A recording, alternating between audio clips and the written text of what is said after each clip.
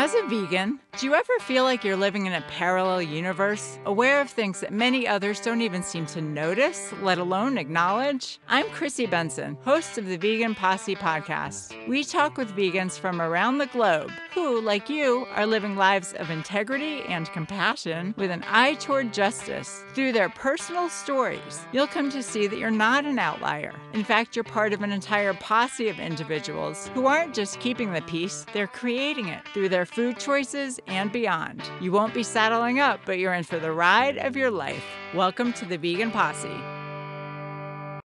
Hey Posse, it's your host, Chrissy Benson. In today's world, there are few happy endings for farmed animals, and sometimes not even for humans. My new novel, Marrying Myself, tells the story of a woman named Julia Jones who decides to take her happy ending into her own hands. And guess what? She's vegan. Yes, it's chicklet that's friendly to actual chicks. Check out Marrying Myself on Amazon and everywhere else. And please leave a nice review. It really helps. Now, on to our interview. Today, the Vegan Posse welcomes Tami Hay. Tami Hay has spent 3 decades eating vegan and organic and has recovered from being very ill with Crohn's disease and colitis. Tami has a master's degree in live food, plant-based nutrition, and has studied with some of the world's top integrative MDs. She lives in a log country home on the prairie near Edmonton, Alberta, where she regularly hosts friends, family, grandchildren, retreat participants, yogis, foodies, and countless plants and sprouts. She is the author of Earth Gut, the story of peace, love, and microbes, the journey toward healing our digestion and our connection to Earth. Tami is also an ordained minister. Her blessing to all is that we find health, joy, and love in our journey home. Tami, welcome to the Vegan Posse. Are you ready for the ride of your life? I am so ready, Christy. Great. So be here with you. Yeah, and so honored. Thank you. Well, it's great to have you. We love Canadians. So tell me how and why you went vegan. Yeah, well, thank you. That's a loaded question. Yes. It's really a transition, as you well know, as a fellow vegan and compassion warrior. But many years ago, probably about 17 years ago, I started having symptoms of digestive disorder. And it actually started way before that. So, the gut is the epicenter for emotional processing. It really is, but also for health. The beautiful energy of the gut, nourishes our heart, our brain through that big, beautiful vagus nerve. And we store a lot there. We store a lot energetically in our hips and our gut center. And when I was a really little baby, probably about 3 to 4 weeks old, my mother was rushed to the hospital. She had a brain aneurysm. And I was just taken off breast milk immediately. And there was no formula around. So I was put on carnation evaporated milk.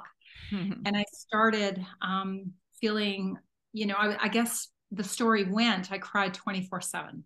Aww. That's where the seeds of Crohn's, I think, started. And I always felt kind of bloated and things weren't kind of going through me very well. So I was incredibly allergic to dairy right from the very beginning. And then I ended up on quite a few rounds of antibiotics for ear infections. And as we well know, that dairy is really connected to throat, nose, ear issues, the mucus forming, properties in dairy that's supposed to make a calf, 1,500 pounds. But that's where I think it began. But when I really started looking at it is when I was a long distance runner. I was managing a whole bunch of really great projects and I was flattened. I thought I had a 1-month flu that wasn't going to go away. I started wasting away pretty quick. I was already eating really well, very little flesh food. I didn't really ever enjoy flesh food. I stayed away from dairy. But it wasn't enough because I had stored a lot of emotion in that area. Sadness is stored in the large intestines, actually. And I hit the wall and I got incredibly sick. And I started researching and ended up at Hippocrates Health Institute. It was my first place where I studied. I did a 3-week raw food, a lot of juicing, wheatgrass up the butt to help alkaline and get rid of toxins. And I went there so ill that I couldn't even walk the beach. It's in West Palm Beach, Florida. And 3 weeks later, I went for a half an hour run. Wow.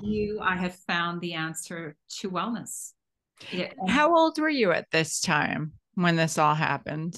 I was 44. Mm-hmm.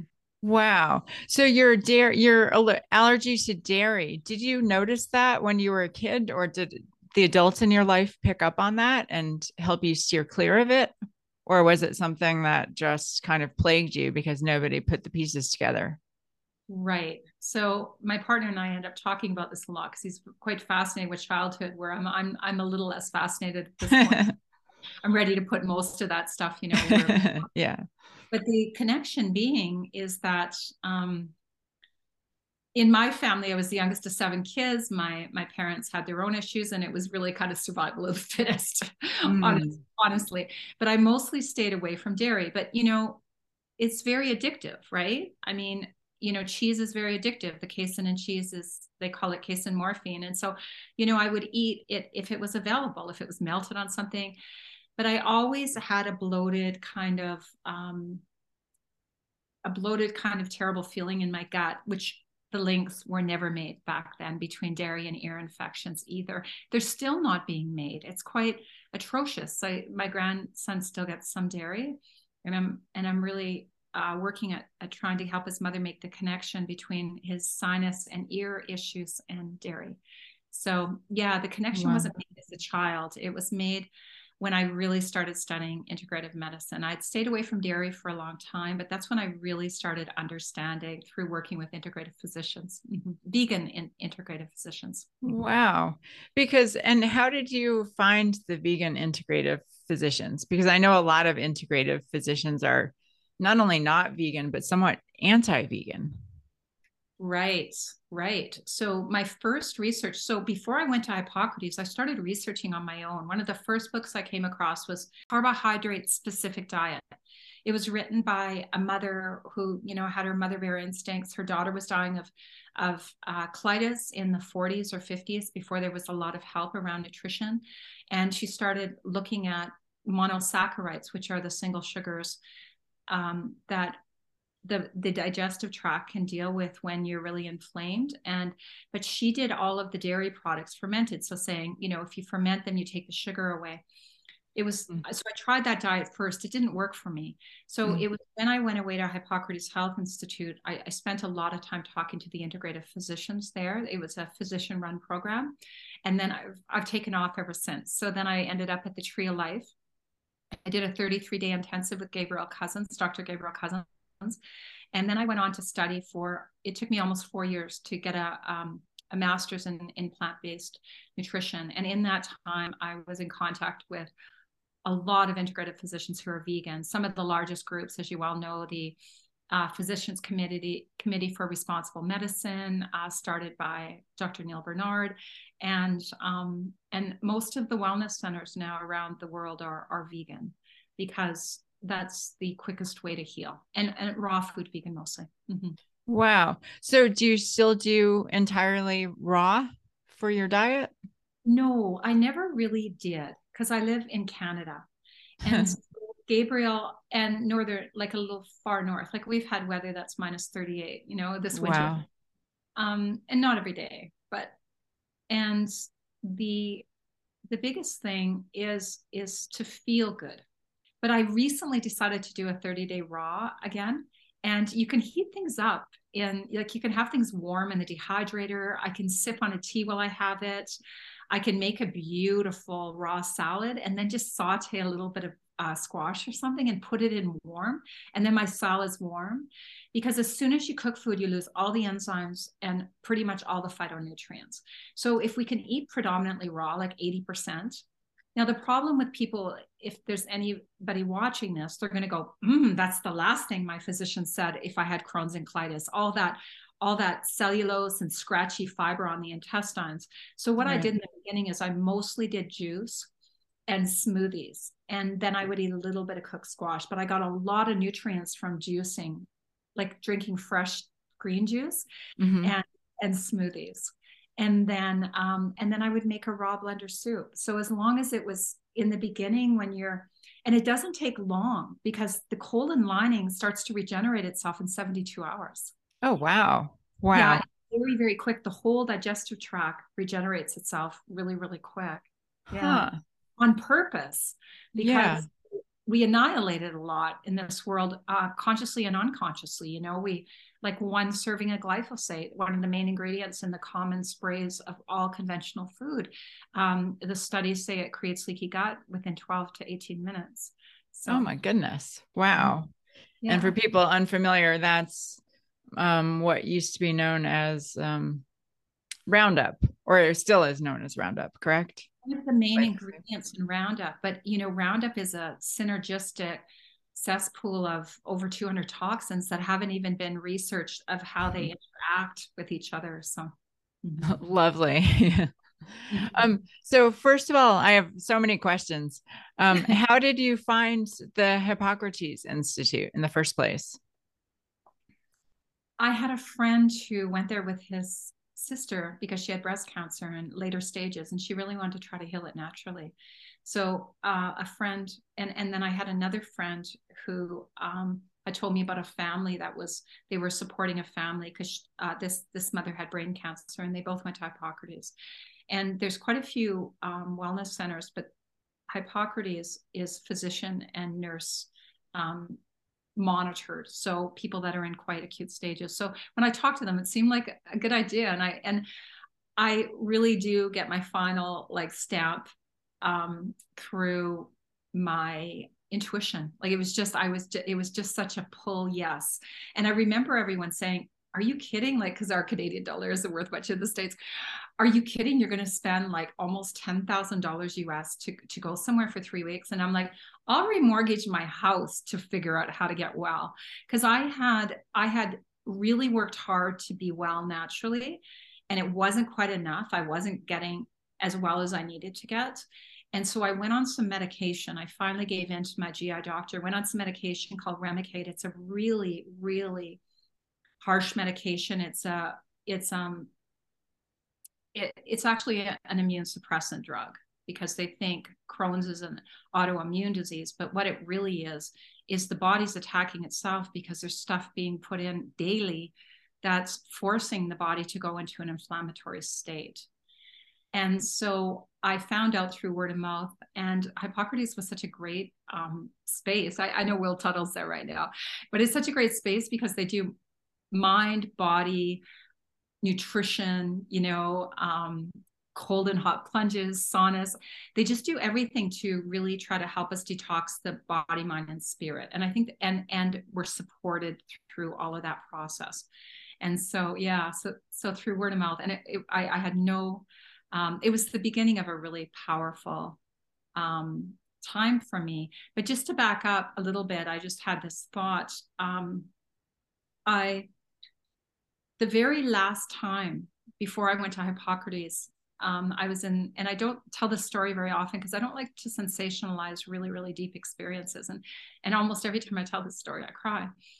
But the very last time I was in the hospital for Crohn's, my daughter found me on the bathroom floor and I had actually died. Like I had actually crossed over. The potassium got so low in my system that the potassium calcium pump of my heart stopped. And I don't know, for a few minutes.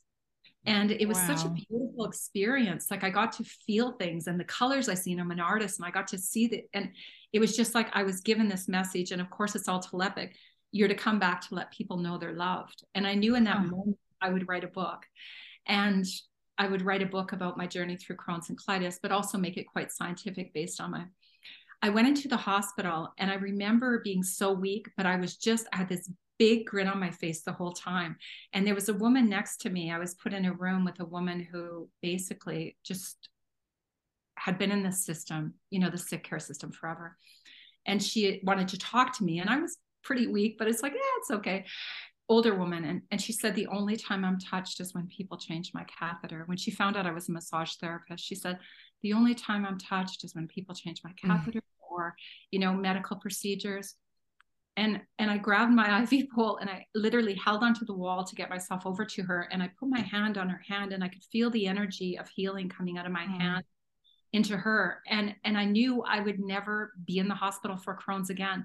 And I was given a really strong intuition to go to a wellness center and start studying. And I've never stopped studying. And that's what I teach. Wow. I teach nutrition, I teach veganism, and I teach wellness. Yeah. So that was a really sacred time for me. It was one of those things that you never are the same, because as soon as the world kind of I get caught in the world a little bit, I remember, oh, you're only here for love. You know, you're only here for love. Wow. So just love on people, and that's all you got to do today. However that Wow. shows. Yeah. Wow. So it really stayed with you, because I know sometimes people do have dramatic experiences, but then they kind of evaporate and life proceeds as usual. But it sounds like yours actually changed significantly. Well, it changed in part. It stayed because about 6 years, 5 or 6 years after that, after I really got a grip on my healing, and I was on my way studying at the Tree of Life to get my master's thesis, and that's why it took me 4 years instead of 2. Is my son got sick. His heart started failing. They didn't know why. And he did really well, you know, for quite a while. And then he would be in the hospital in ICU again. And they told him that, you know, his only chance was a heart transplant. That wasn't going to happen. The very last time his heart failed. And my son prided himself on being an atheist. I don't. I have this really deep connection with stuff I can't even talk about. It's best. But my son prided himself on being an atheist. And the last time before he ended up dying, he crossed over. He went and thanked one doctor who worked on him. 3 of the doctors were working on him, and he was able to see it. He said he came over his body. He was able to see it. He gave me very, very little information, because anything he couldn't talk about, anything he couldn't understand, he didn't want to talk about. And he said, and he was a 31-year-old man with a 3-year-old little girl. He said, Mom, one doctor stayed and wanted to continue working on me. I've seen stuff. I can't explain it. Sailboat Grandpa's waiting for me. That was my dad, who just passed before that, about 6-7 months before that. And he said, I just came back to clean stuff up, and I'm going to die. And he did 9 months later. Oh my goodness. So being able to share that experience with him, even briefly, because when you have an experience like my experience, it's all kind of surreal, and you wonder, well, maybe I just imagined it or whatever. But to have my son have an experience years later was really so powerful for us to have shared that. It was a very nonverbal sharing, but it was like, yeah, this isn't it. This 3D reality isn't it. That's for sure. Wow. I'm so sorry about your son. He was only 31, you said, or was he older when wow. Yeah, 31. Yeah. And how many kids do you have, or did you have when he was still with us? I have 2 daughters. 2 daughters. Okay. And how do they eat? Because you came to veganism when they were grown adults, I take it. So did your changes in those realms? Go ahead. I always fed my kids lots and lots of vegetables. The last thing I would eat in my home, because we lived way in the middle of the bush in Northern Ontario, and so my dad would only go get a bit of fresh stuff once in a while, is I would eat all the fresh stuff. Then I would go into the frozen vegetables, and then I would go into the canned stuff, and then I would eat the rest of the stuff after that food ran out. So I really raised my kids on lots of fruit and vegetables, but they still had flesh food. And my one daughter, when I came back from Hippocrates, I decided that I was not going to serve anything that wasn't in alignment with my soul. And my daughter, she was about 17, 18, my youngest. And she'd say, Mom, the only time I don't have a stomach ache is after I eat at your house. But she completely vegan. She eats mostly plant-based food. But the most interesting piece is her two children. They're 4 and 6. And my other daughter, who's actually living in the States, she's an oncologist, veterinarian. And she said, I have never heard two children have so many conversations about veganism. So it's on the agenda constantly. Like, is this vegan? How come you don't want this? And so that's where I feel like I can have an influence on this next generation. And Wow. that leads me into, I started working with a really beautiful soul Sailesh Rao and climate healers. And I started a foundation that there's not a million of us yet, but Judy Carmen and I are kind of in the forefront of the Million Vegan Grandmothers through climatehealers.org. We're having bi-monthly meetings, and we're going to see if we can gather 1 million of us vegan grandmothers. Judy's like, I'm sure that there's 1 million of us out there, and we're going to be a huge presence in the future. We're going to be marching, maybe on Earth Day, part of our march is going to be for the cows who have lost all their calves. It's a feminist issue. So Right, right. Well, I want to hear more about that, but first I want to just delve in a little deeper to your experience, beginning at Hippocrates. How was it when you first started making those changes in your diet? You said that you started feeling better very rapidly, but was it hard to make that transition? the plant-based piece wasn't difficult because I've always been preparing food. So, and they do a lot of teaching on how, but when you're in the kitchen and you love food and you're a foodie and you know how to make things with herbs, and the majority of our food is plant-based. The majority of what we eat, we just have to switch that, that piece of flesh that is part of like the main part of our meal to saying that's not true actually, and so that part's easy. That part was really easy for me. I think the most difficult thing I hear from other people when I'm teaching them is, and Will said it on Dr. Will Tuttle said it on a really beautiful video he sent out, about 20-minute video he sent out a few days ago, is he said, we're tribal people.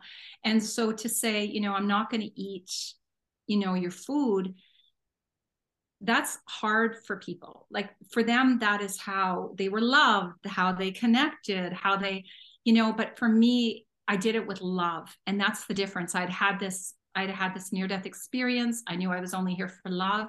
So then I would just bring 2 dishes wherever I went to eat. And people fell in love with my food. So they were like, can you make me dressing? Do you think you can make me food for a week? And it just shared the love. And then I would ask them, well, just if you do steam a few veggies for, Thanksgiving or whatever, just don't put butter on them. And I know a lot of vegans, they don't really want to eat at the same table as people that are eating flesh food. I had to soften some of that a little bit for myself, just so I could be within a family, but be the representation. Mm-hmm. So I always believe it's so much easier to teach within a system than being on the outside teaching mostly only vegans. It's and just to add a little bit onto that, I know interviewing me is probably like trying to follow a rabbit down a rabbit hole. That's what I'm like. But the other day, my grandkids had this funny little thing going on. They wanted me to arm wrestle them, and I don't know where they got that from. I can't remember. But so we were arm wrestling, and my 6-year-old grandson said, "Could you arm wrestle Mom?" And she works out every day. She's a very beautiful, fit 30-year-old woman, and she does weights every day, almost every day, and she couldn't arm wrestle me. I held her up till she was tired and I put her down. It actually surprised me, but it was like the conversation I had 1 hour before that is my grandson said, I heard on TikTok that you need meat to be strong. And so I was just like, whoa, that was synchronistic. That was so fun. Perfect. Wow. What's your workout routine like? Are you a big physical fitness person? No, but I do yoga. I do quite a bit of yoga, and I do strong yoga. I don't end up doing it every day. And I'm also a massage therapist. I still see probably 8 clients a week. But, I was saying to my partner, who's also vegan, I said, a huge part of our strength is our food. Because what a lot of people don't understand is the other stuff, it really clogs us up. And it's not just the physical strength, it's the emotional, mental, spiritual strength.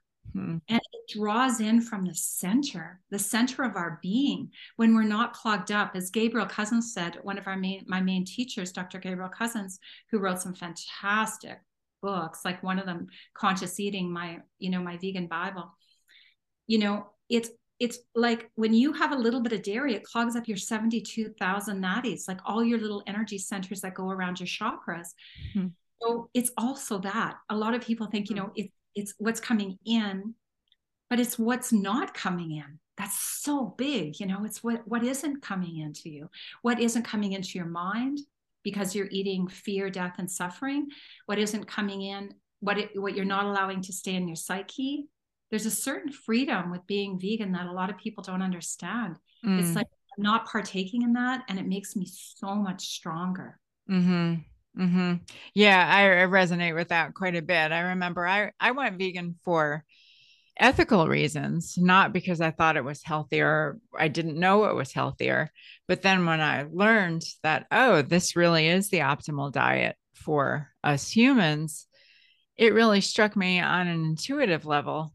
Well, duh, how could consuming these products of torture and suffering be beneficial to my body? Just on that intuitive level, it just didn't make sense. And one other story that I'll share is I'm not a religious person. I definitely have a spiritual bent, but I don't practice organized religion. But I was at a vegetarian vegan meetup group in New York City and was chatting with this man who was a devout Christian, had been, born and raised, and was very um pious and sincere in his religious beliefs. And he had gone vegan because everyone in his family was getting diabetes and he had been diagnosed with diabetes. And so he started eating plant-based. A year later, that problem was solved.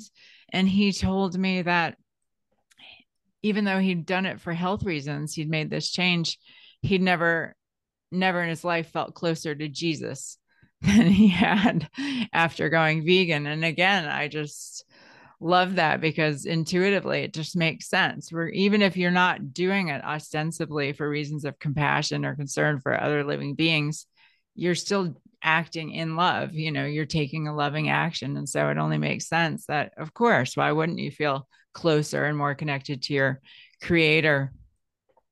How did your massage practice change after you went vegan?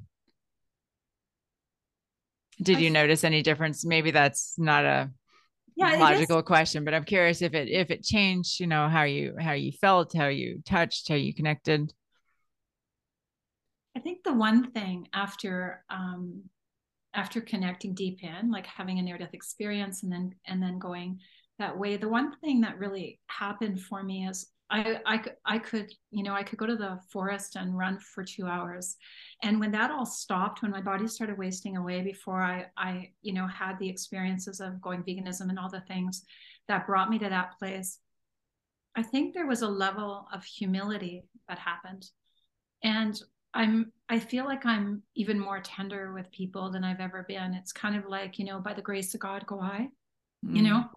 mm, And so I feel like I can be that kind of vegan that doesn't, look down at people, mm, or even decide, maybe I don't even want to practice working with people that aren't vegan.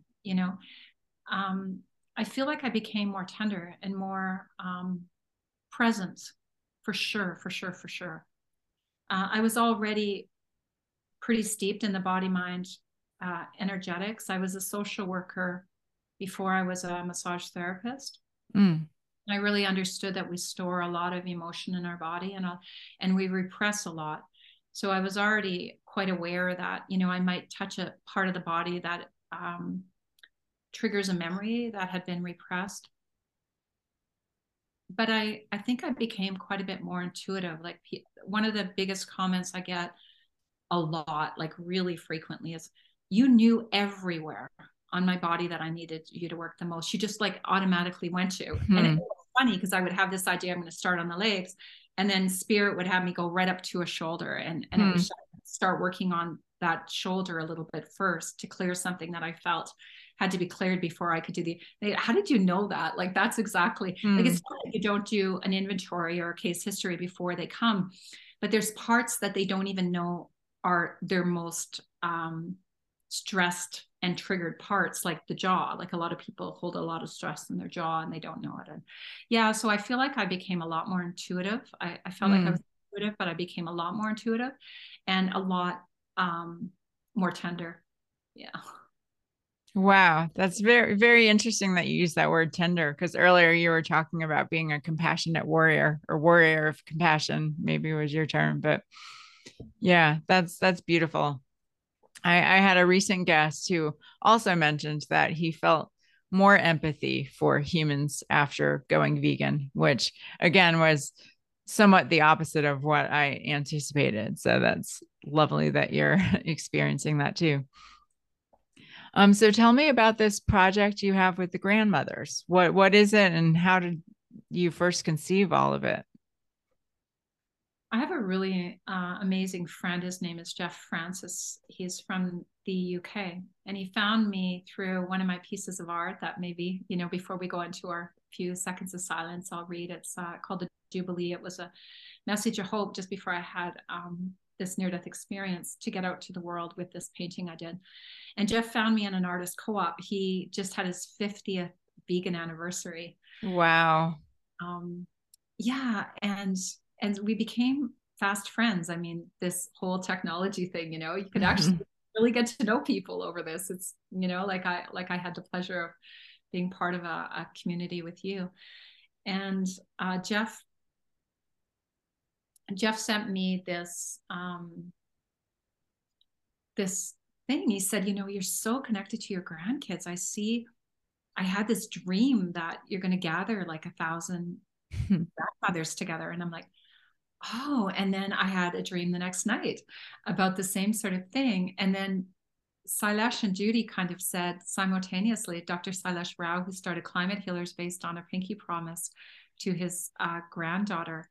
Oh, Not sure if you're familiar with the pinky promise, but it's a no.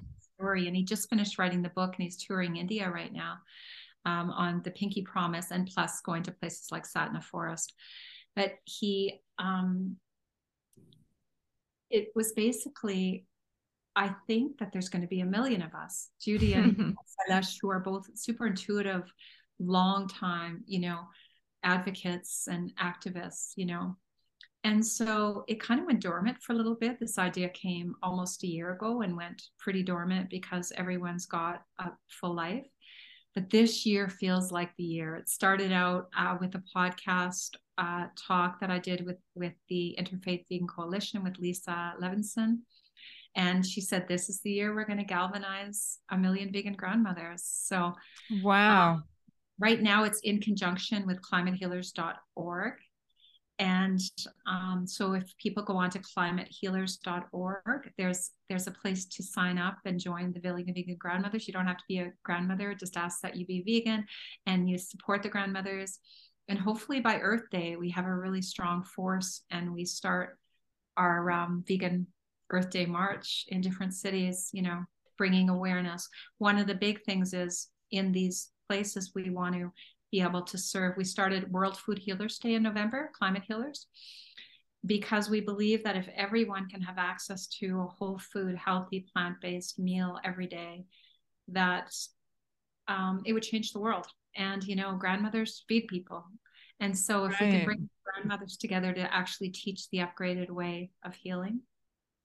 The other thing that the grandmothers have said to me, the vegan grandmothers, is they feel just knowing the other grandmothers are with them and behind them is such a huge upgrade, such a support. And then when you go into climatehealers.org, you'll see our little introduction video that we actually just finished about a month ago. And it just speaks a little bit of, what the grandmothers want to be gathering for. And, in every tradition, until, we started kind of eradicating that when we started forgetting a lot of other things, the grandmothers were held in very high regards. They were the wisdom carriers, and they often, in a lot of families, they were the ones that got to make the final decision. Huh. So grandmothers all start preparing plant-based vegan food, the world will change really quickly when they enter that household and say to the whole works of the household, especially in these multi-generational family homes, we're going vegan. This is what we're preparing now. The shift will happen soon. Wow. A couple of questions. First of all, is Climate Healers a vegan organization? 100% vegan. Yes. Yeah, and the other part of Climate Healers, it's Vegan World 2026. So Dr. Sailesh Rao is a systems engineer who actually was one of the founders of the high-speed internet. Oh, Incredible wow. soul. And when he was working with Al Gore for a while, and he was crunching his own numbers, and Al Gore pretty much refused to address animal agriculture as one of the leading causes of the destruction of our planet. And so he left working with Al Gore and started realizing his granddaughter was born, who he said just completely shifted his focus. And he got permission from his partner and his wife and the family to dedicate 100% of his time to moving towards a vegan world by 2026. And that number came as a systems analysis engineer when he crunched the number at the rate of wildlife diversity that we were losing wildlife. That's how long we had till we were past the tipping point.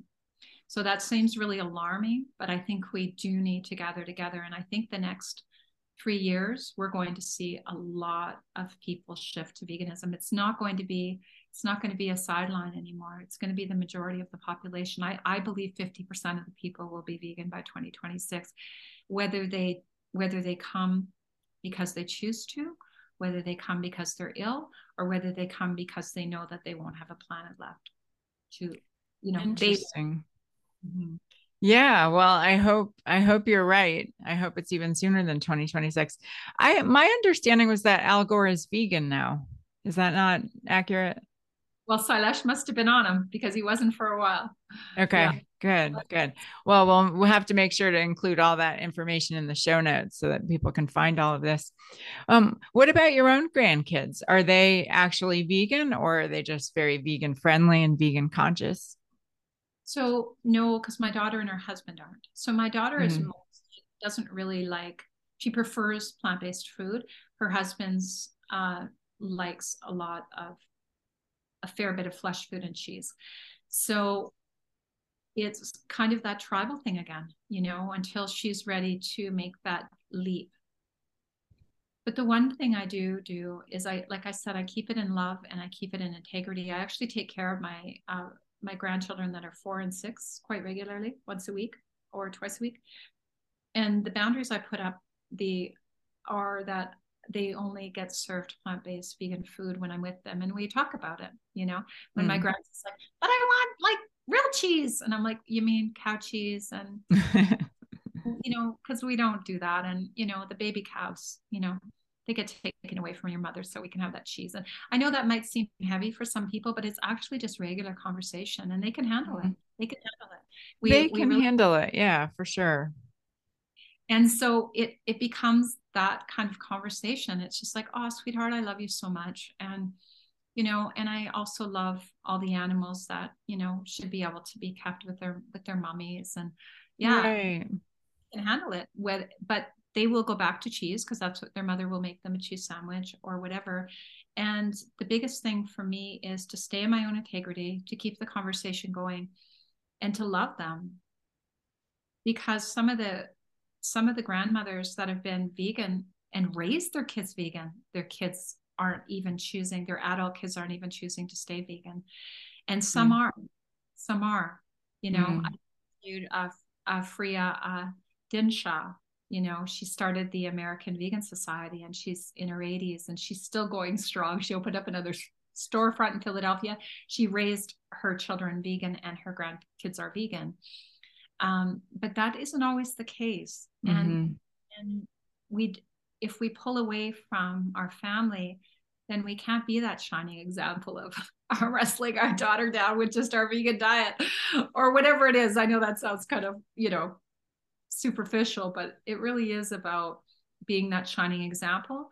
And the only way people really do here is if they don't feel judged, and you just be that person that, I'm going to be 60 soon, and I can't ever see myself being on any medication. I mean, I think Will said that's in his little interview the other day, or his little talk, that 85% of people by the time they reach 65 are on medication. And it's Wow. even that half of our children are medicated by the time they're 18. This is Yeah. stuff. So if we can be that shining example and we get older and older, like Dr. Gabriel Cousins spoke at my yoga community last weekend, and Oh, he's turning 80 this year. He lives wow. on green juice and salad, and he did 2,000 consecutive push-ups that day. Wow. Right? Wow. So I'm just gonna shine. Like I just shine. That's what I do. I teach Right. that this is, and I do it in joy and love, right? Because Yeah. And I think you make a great point that there's no benefit to be gained in disconnecting with from people that we care about over the vegan issue, because again, it's counter to the whole concept of love, which is what the vegan message is all about. And I know for me, sometimes I realize that if I really examine my own motives very carefully, sometimes I'm looking for an excuse to isolate or disconnect from other people. And so I know my own tricks. And so sometimes if I see myself getting into more of a judgmental mode regarding my veganism, then that's a sign. Okay, what am I trying to avoid here about being with people? And Will Tuttle's book, The World's Peace Diet, really helped me tremendously in not walking around with that sense of judgment and resentment toward people who are still consuming these so-called foods. I'm sure that book meant something to you as well. that book means so much to so many people, because how could you not make the connections once you read The World Peace Diet? Yeah. And it's true. We have all been brainwashed. Um, Yeah. and we and our parents didn't know any better. And if you do a lot of work on yourselves into your, when you realize that there are things that you don't want to repeat, and it sounds like you've done that, or even things that you want to upgrade, in all fairness to our parents, because I don't really know if that was the generation that was supposed to do that. For me anyways, my parents are past now, but they would have been getting close to 100 probably.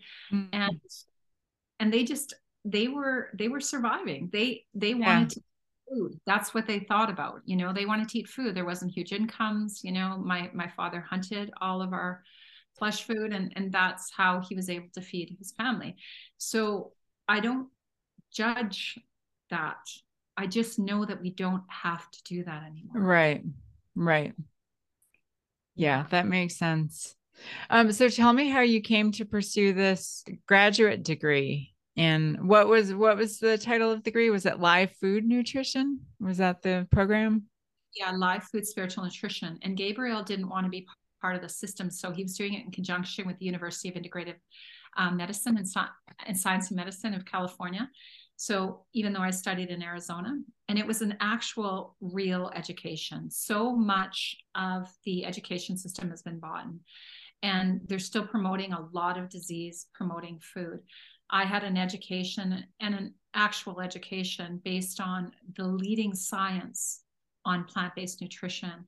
And I did my master's thesis on metabolic disease and wellness in regards to plant-based nutrition and lifestyle. And I did it the microbiome interface with metabolic disease and health.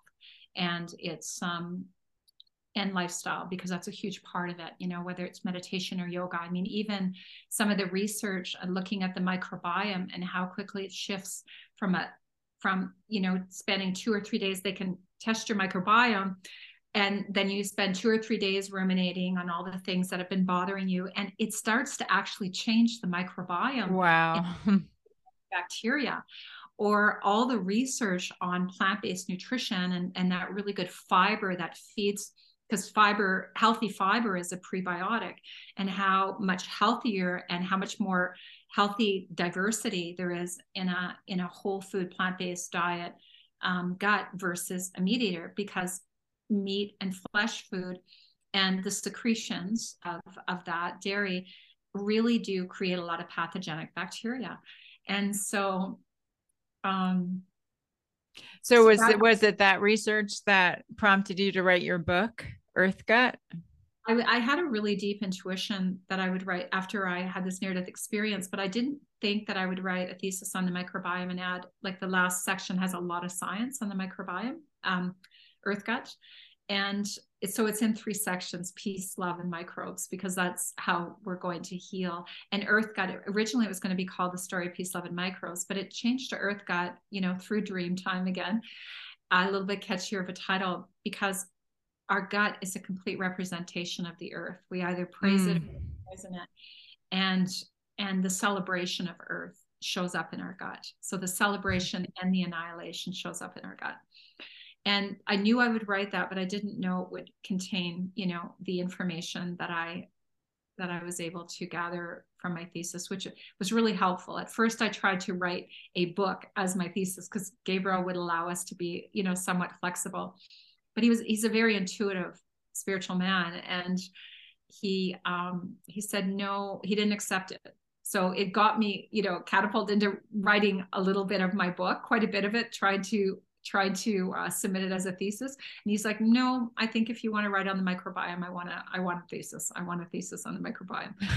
So I dove deep into the research over the next year, and I was really glad I did, because it allowed me to help people really simply make the connection between the gut and everything that goes on in the body. I said, your mental state is coming from your gut. Like, even there's microbes surrounding every neuron to decide how that neuron's going to function. It's crazy. It's crazy, the assistance of the microbiome and the bacteria within the mitochondria. Like, they know that they know that microbes even have such a huge effect on your mitochondria, our power centers of our bodies. So yeah, so it was really exciting.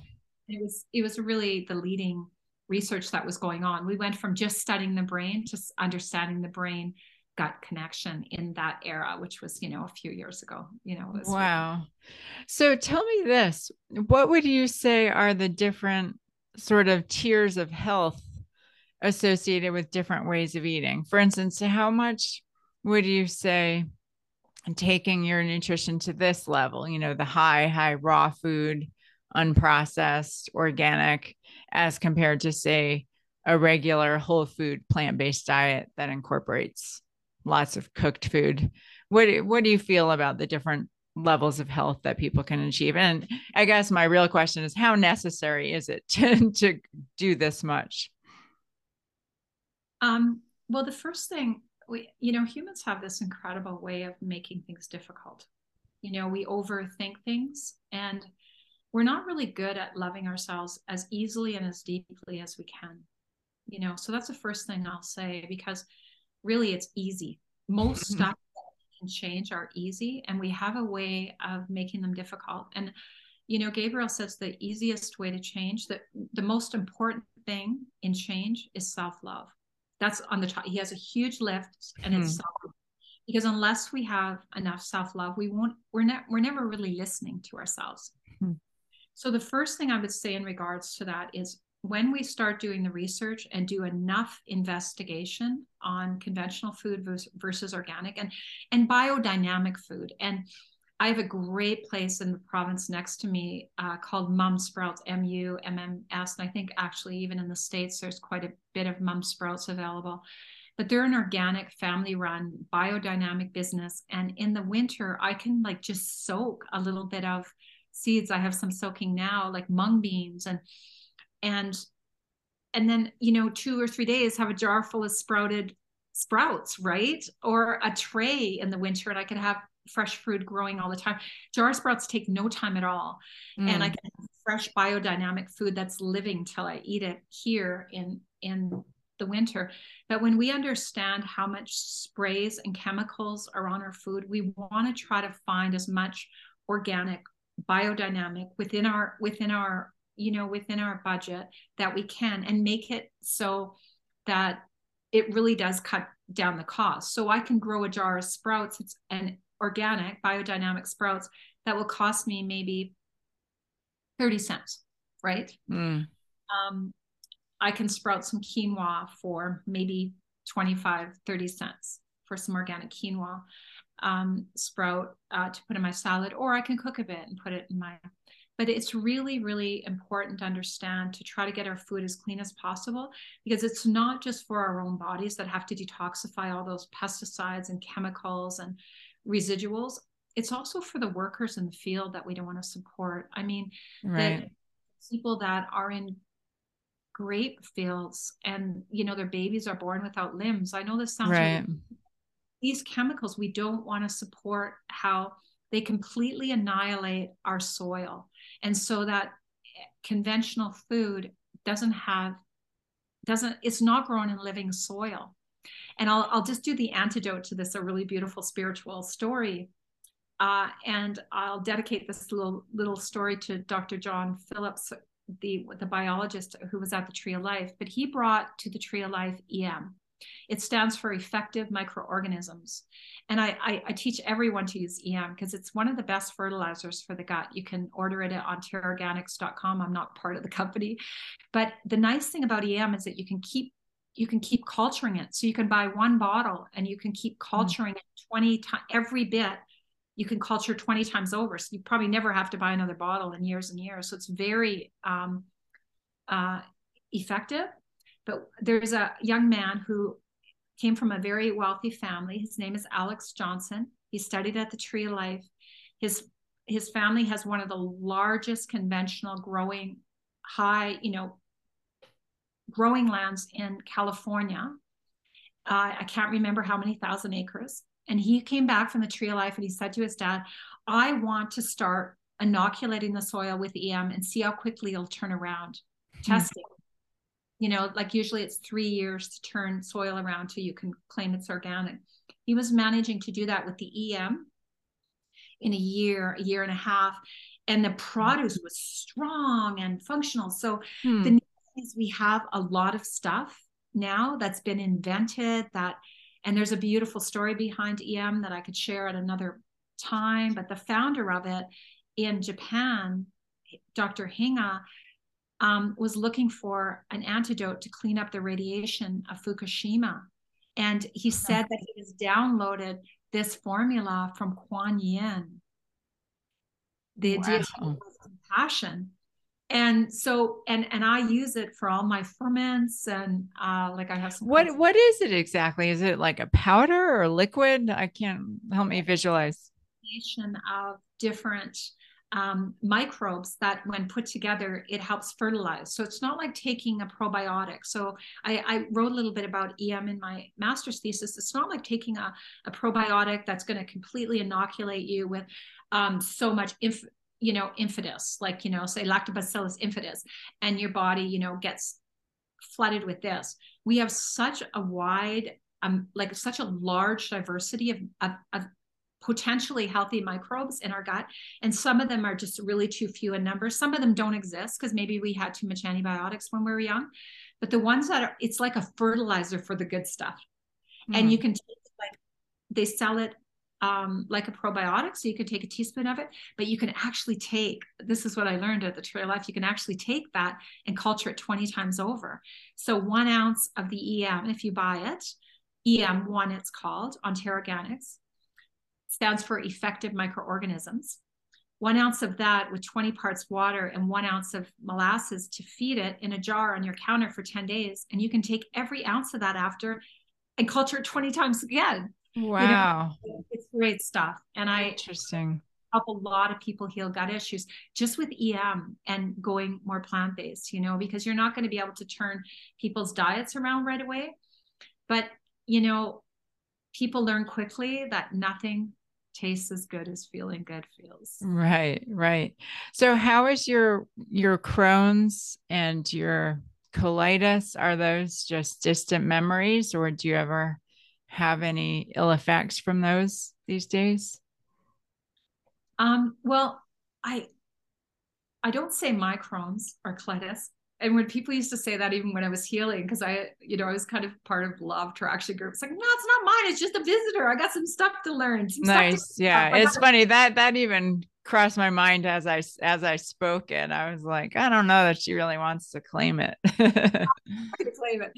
Um, I had quite a bit of damage in those few years while I was learning to heal. And also, and I just really want to say this, it's not just the physical food. It was a huge part of it because it was setting up the terrain to heal. But it was also the emotions I had to release in my gut. And I cried a lot in those 4 years, but I was such a high-end person that I didn't stay still long enough to really be able to dive deep. I didn't even know I could, but then I wasn't given a choice. So I healed a lot of sadness. And in traditional Chinese medicine, all organs store an emotion, and the large intestine store sadness. And I had a lot of sadness from my childhood that I had to kind of excavate and really look at and forgive and blah, blah, blah, blah. But if I eat like, stuff that I'm not supposed to eat, I'm not talking about non-vegan, but just stuff I'm not supposed to eat too many days, and I have some accumulated stress, I will start feeling a little yucky in my gut. And then I can come back to that. But to get really personal, and I know that we're coming to a close here, but to get really, really personal, in that time, the inflammation was so bad in my intestines, I developed something called a fistula. And a fistula is actually where the lining gets so deteriorated that it actually develops a pathway, almost like a tunnel.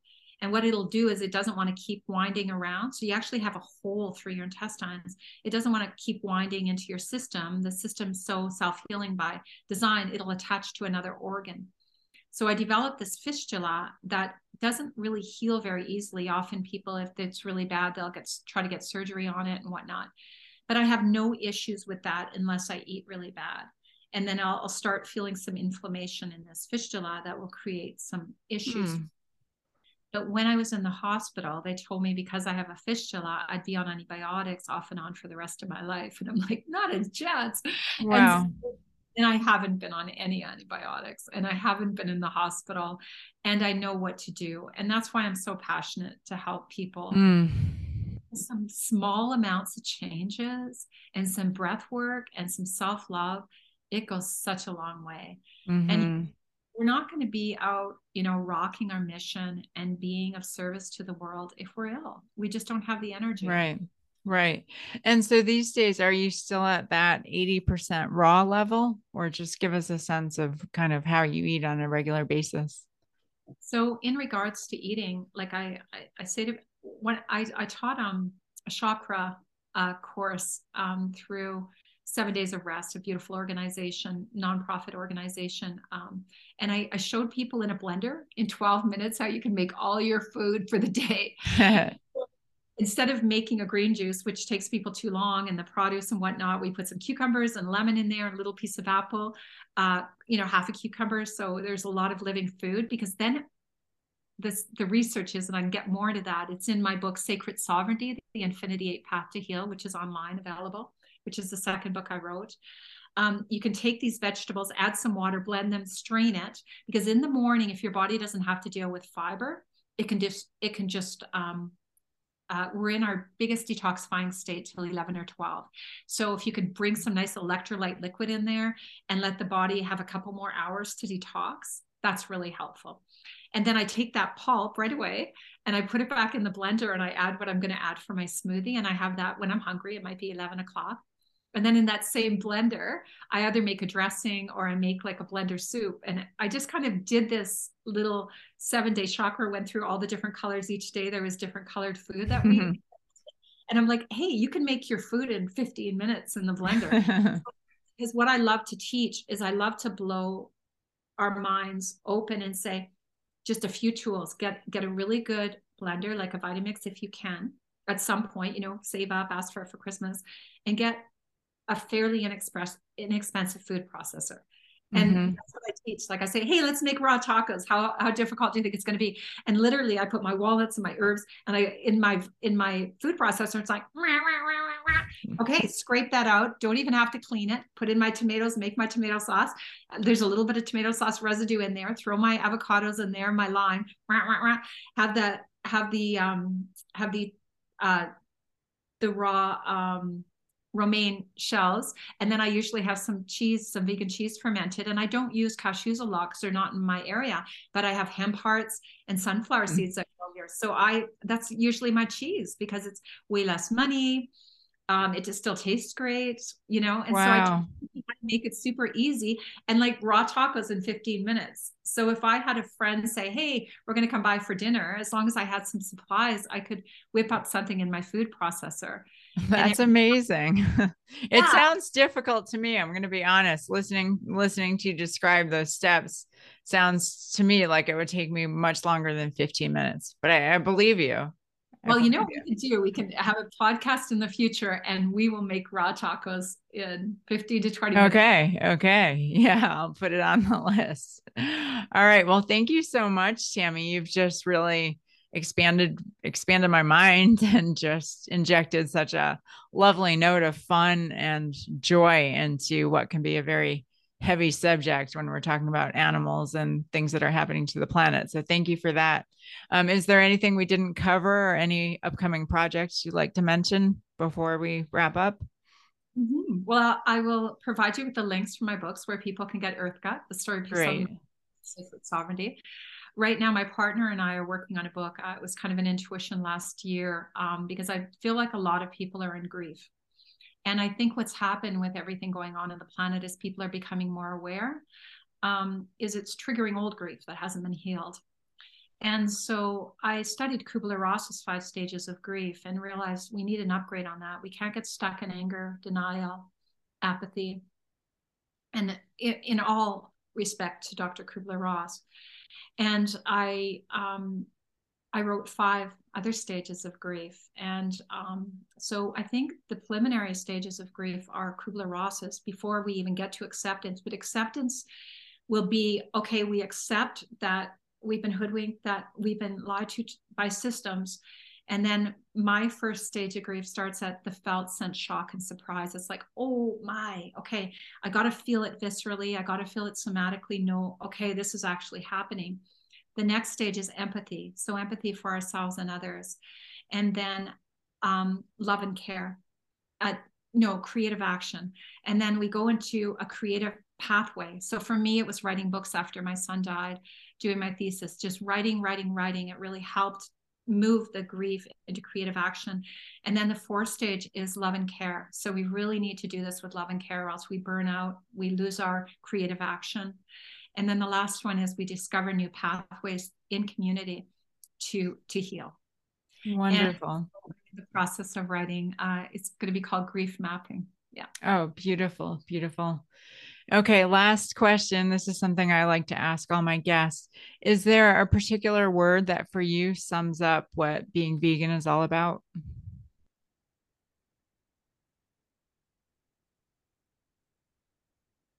Remembering. Mm.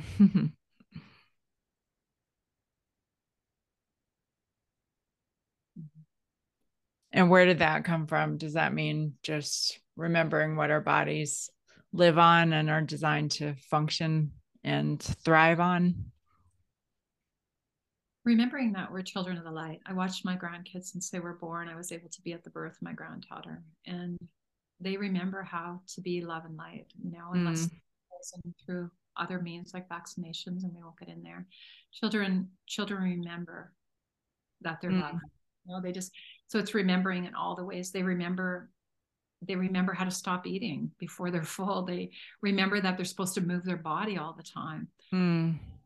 It's remembering that we're children of the light. We really are, that we're light beings, and that we're not meant to leave this world carrying a sack of regrets. Wonderful. Okay. Well, thank you so much, Tami Hay, for joining us today. We we close every episode by taking 30 seconds of silence for all of the suffering animals, human and non-human, who desire, as we all do, safety, happiness, and the freedom to live out their lives without interference. And we'll conclude with the sound of the bell. So, Tami, I invite you to join me in 30 seconds of silence for the animals.